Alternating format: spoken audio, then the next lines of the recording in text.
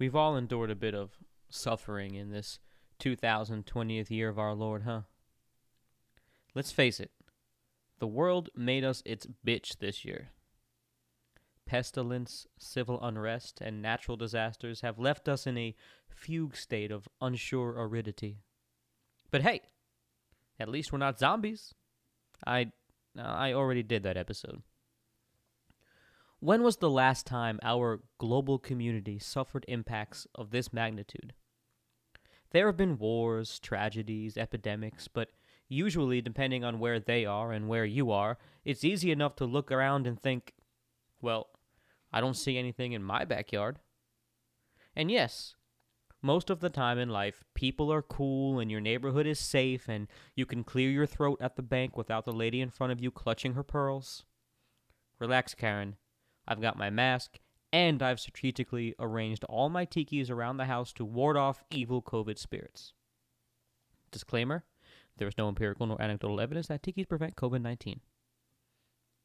But this year's events are different in the sense that they've pulled us asunder rather than together. And where's the place we all turn for some unification in the face of calamity? That's right, bars. If you enjoy the human experience as much as me and do not suffer social disconnection well, this year has been like a bad hangover, for which we could all use a little hair of the dog. Many a person has sat elbow on bar, head in hand, hoping the sweet Dionysian liquid would offer an answer, an escape, a center from which to grab reality by the horns and hold it steady just long enough to regain some sort of footing. Such was the case for patrons of the Long Bar in 1940. You see, Joe Shalom knew a bar represented the hallowed halls where diversity came to converge. He was the consummate bartender, educated, compassionate, humble, commander of a room, and the epitome of sophistication. It was his job to be there whether before or after a night of dwelling in a memory or trying to forget one, building oneself up or spiraling down. For a man to whom one could confess all their sins without saying a word, night befores and morning afters were his speciality. The brave, the weak, the honorable heathens and poor unfortunate heroes, those suffering bastards. Kings and queens came to him, as did the demimonde of delinquent denizens. We're going to learn a lot about Joe today, as well as the role he played at the helm that earned him his place among tiki royalty. Ladies and gentlemen, welcome to Pod Tiki, where today we leave the Caribbean and travel all the way to Egypt to meet another Don of Tiki and the cocktail that garnered him that title, the Suffering Bastard. One of the reasons Joe Shalom holds a place in bartending history is because of his story. His origins are legion, as he told reporters whatever they needed to hear to fulfill their expectations and their bylines. He played the part. Mystery and intrigue is the precept of tiki culture. In some sense, bartenders aren't supposed to have lives. They're supposed to listen to ours. But Joe Shalom's actual origins do precede what one would want from a career mixologist. Born in Egypt to an Italian Jewish immigrant and a Russian Jewish exile, Joe's father ran a pharmacy which sparked his interest in chemistry. He followed that scientific path till self-awareness caught up, and a little self-actualizing too. After mixing drinks for friends out of boredom, Joe realized he preferred mixing things that made people happy over temporarily quelling their debilitations. Little did he know. It wasn't long till little Joey, much to his father's chagrin, left the old family biz and landed himself a gig at the premier watering hole in Cairo, the Long Bar at the Shepherd's Hotel. Shalom, an erudite man who spoke several languages fluently and in dialect, rapidly rose in the ranks till he eventually took control as head bartender of the Long Bar, serving the likes of Lawrence of Arabia, Winston Churchill, Charles de Gaulle, and King Farouk. It was about this time that the world plummeted into chaos. World War II. But alas, in every tragedy that tries to stamp out the flames of prosperity, there is an ember to spark that silver lining. From thus came the impromptu creation that officially put Joe Shalom on the map. British General Montgomery and his 8th Army had taken up residency at the Shepherd's Hotel. The day would soon come where they would face off against Rommel's branch of Nazi regime at the Battle of El Alamein. And it came to pass that after a long night at the Long Bar, the troops were unexpectedly roused. It was go time. The rumors were true. The German forces had impenetrable tanks and artillery that would mow down opposing troops like blades of grass under a Briggs and Stratton. Montgomery, rarely effaced in the face of danger, scanned his infantry. These men were in no shape to fight. That's when the call came in to Joe Shalom. 4 gallons of hangover cure, front lines, stat. Joe hustled, barking orders like a militant commander himself. Joe gathered every mason jar, thermos, and flask he could find. Rommel's armies had cut supply lines, rendering his inventory little more than rot gut and mixers, leaving his patrons complaining of bad hangovers. Thus, Joe already had this concoction in his back pocket. But how to make it work? He reached for some British Navy-issued brandy, gin that he scrounged up from a trading post, some homemade sweetened lime juice, a few dashes of local bitters, and a ginger beer made by a local merchant of, and I quote, dubious character. From these ingredients, he cobbled together the greatest hangover cure since tomato juice met celery salt. The Suffering Bastard. Needless to say, General Montgomery and the forces of good prevailed at the Battle of El Alamein, winning the day for the Allied forces and securing Joe Shalom's place among bartending immemorial. But if you think Joe's story ends there, you are a sad, suffering bastard indeed. Much like adolescence, growth can be uncomfortable. And post-war Egyptians were growing fed up with their foppish King Farouk. Disapproval of his excessive lifestyle created civil unrest, in turn leading to riots, which descended upon the favorite watering hole of His Majesty and others representing that Beaumont elite. Which bar is that, you say? You guessed it, the Shepherd's Hotel Long Bar. That wasn't it, though. After the riot, during the Suez Canal crisis, Joe was actually taken in on suspicion of espionage due to his relationship with the high-ranking officials on both sides. Following these events, Joe was forced to flee Egypt with his family and to his first island gig, the Isle of Cyprus in the Mediterranean. Shalom's reputation spread all over the Middle East and Europe, eventually catching the attention of one Conrad Hilton. Yes, my friends, this is where our story takes us full circle back to the Pina Colada episode and finally brings our story back to the tropics. Conrad was about to open the Caribe Hilton in San Juan, Puerto Rico, and really needed that something, nay, someone. The tiki gods seemed to have been aligned, for as soon as Conrad Hilton learned the famed Joe Shalom was on the market, the offer went out. Joe, for his part, looked around at a region that was shredded by war, rioted his bar, arrested him, and had his family exiled, and he was like, you know what? I think a tropical island sounds pretty damn good about now. And just like that, Joe left the desert so fast his cloud of dust created a sandstorm. I made that part up. During Joe's time at the Caribe Hilton, he disseminated many drinks while proliferating his old-school style bartending etiquette throughout the Caribbean and the Americas. Hilton, always the enterprising such, actually had the nerve to put a Trader Vic's in the bottom floor of the Caribe Hilton while the great Joe Shalom ran the show upstairs. It was no matter to Joe, though. By this time, kitschy tiki was experiencing its first recession, but Joe was still attracting thirsty tourists to the island by the literal boatload.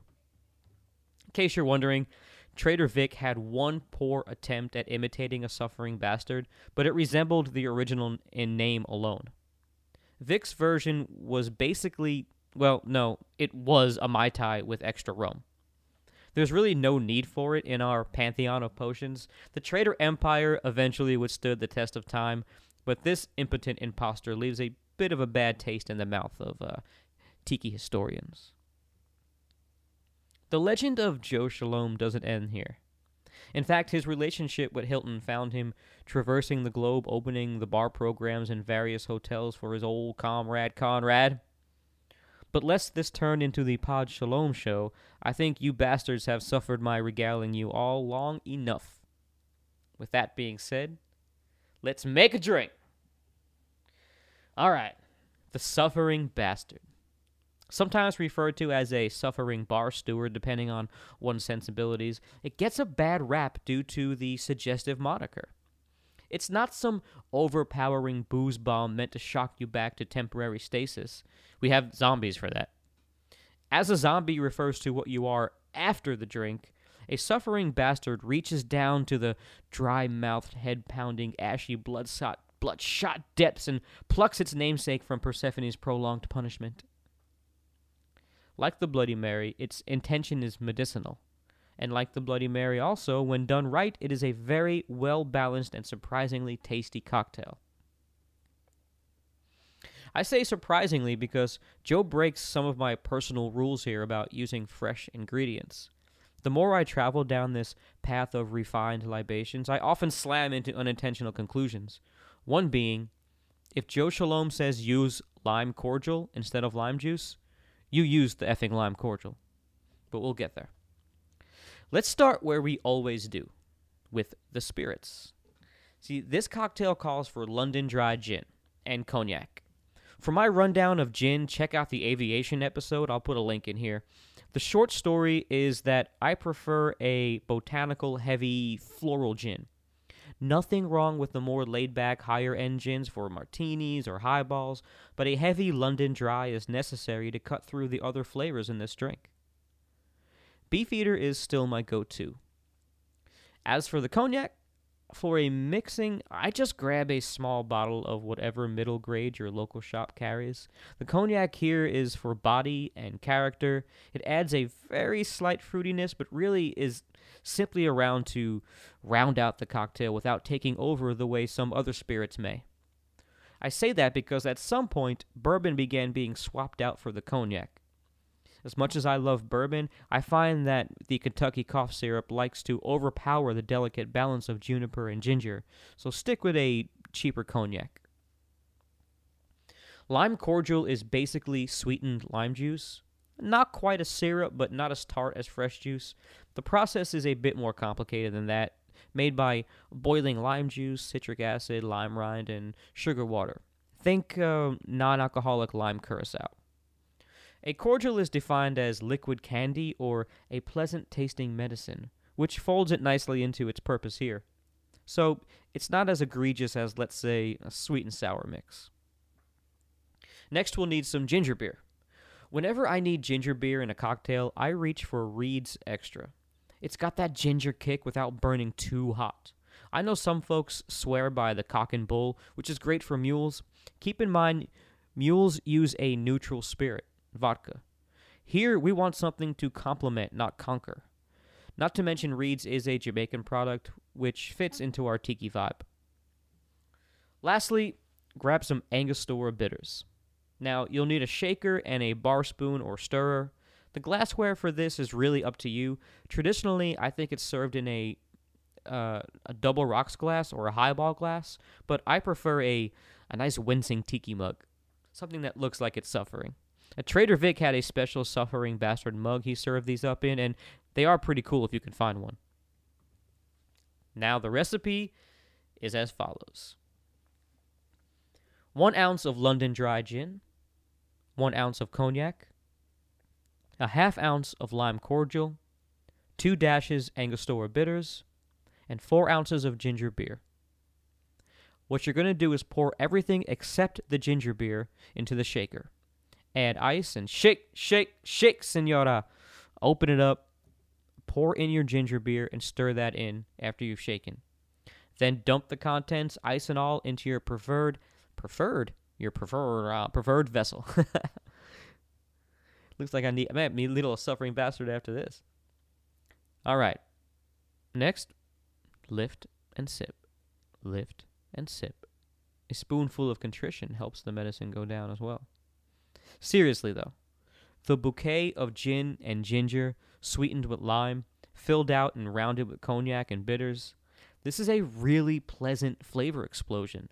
I contend one need not even be hungover to enjoy it. In fact, one might actually enjoy it while they're recording a podcast about said drink. For my cigar geeks out there, this is a tough one for me. Spicy ginger and thick botanicals dominate the palate here, but luckily the sweetness saves us some room for pairing. I'm going to suggest a Perdomo Reserve 10th Anniversary Sun-Grown. The heavy creaminess should be able to round off the ginger. Now, back to the drink. There are a few bastard spin-offs that go beyond suffering. Shalom's Dying Bastard is half-ounce gin, half-ounce cognac, half-ounce bourbon, half-ounce lime cordial, 2 dashes Angostura bitters, and 4 ounces of ginger beer. But wait. The Dead Bastard is half-ounce of gin, half-ounce of cognac, half-ounce of bourbon, half-ounce of white rum, half-ounce lime cordial, 2 dashes Angostura bitters, 4 ounces ginger beer, and a bastard in a pear tree. I don't really think there's ever a reason to make these variations, unless, of course, you're trying to earn your bastard's degree. Get it? Nah, never mind. As a remedy, this drink hits all the savory, spicy notes of a Bloody Mary, but adds that bright, refreshing bite of floralness with the juniper. I've made a lot of Bloody Mary comparisons here, only because it's a hangover cure. It really tastes nothing like a Bloody Mary, and the ginger and juniper really pop and make this a refreshing cocktail. Honestly, this drink surprised me in how good it is. Then again, a chemist, genius, bartending tiki god did create it. The Suffering Bastard exemplifies what I look for in a great cocktail. Balance and nuance. Balance and nuance, huh? Seems like that could be applied to a lot of the issues we face on this crazy spinning rock we call home. This episode is the reason I do this. The unexpected story journey of people and relationships, the origins of this tiki thing that permeates cocktail culture and our own in so many ways. See, while you're out there, remember equality is not pretending we're all the same. It's acknowledging the beauty in our differences. And tiki does that.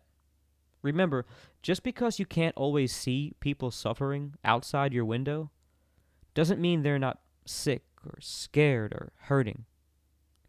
As we move into the next phase of our lives, it feels like we all need to get over the hangover of last year. Let's do it with love and respect and safety. Because, hey, some great things have also happened. For example, the lovely Faith and I are finally married. No more will you hear me speak of my fiancée, but instead now my wife. Her cocktail of compassion, integrity, strength, patience, and love in itself proves to me that we can all come back from being a suffering bastard. I got a little bit of credit on this episode. I want to give to Potions of the Caribbean by Jeff Berry. I leaned very heavily on that. Paul Sempt has a good article on alcoholprofessor.com, which I also used. I want to give a couple of plugs where we are now available, Podtiki, on Spotify and iTunes. So go check us out on iTunes. And of course, you can always find us at podtiki.com. The best way to get a hold of us is just at pod_tiki on Instagram or Facebook. Also, my personal page is at rum_poet. You can always find that. I also wanted to mention I've seen a couple of bouncing hits off of the Share Your Buzz. And for those of you who are checking that out because it's linked to my other profile, just want you to know Share Your Buzz was the first podcast I did, and it's got almost 200 episodes of really great interviews and live performances, by a bunch of local Nashville artists and comedians and business owners. And so if you're into that kind of more of an interview show, go ahead and check that out. That is at podtiki.com, and then click on the SYB archive tab, and you can find almost 200 episodes of the Share Your Buzz podcast. Also, while I have your attention, I want to give a big shout out to the boys in Malibu Blackout. They just released an EP last week. I don't know when you're going to hear this, but it was last week as I record this. Sir Devil Dude is out now for your listening pleasure. It's great. It's a great EP to put on while you're making drinks or enjoying drinks. Please find them on Instagram at Malibu Blackout. And then last announcement is, yes, you heard me right. Finally, the wedding happened, and I am now lawfully wedded. So want to give a big thank you out to everybody who contributed to the wedding, everybody who gave us thanks and congratulations.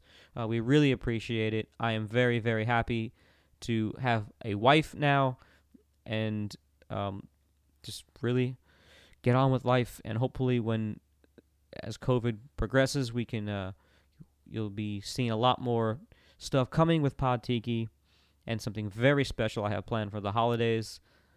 My name, again, is Tony. I want to thank you all for listening.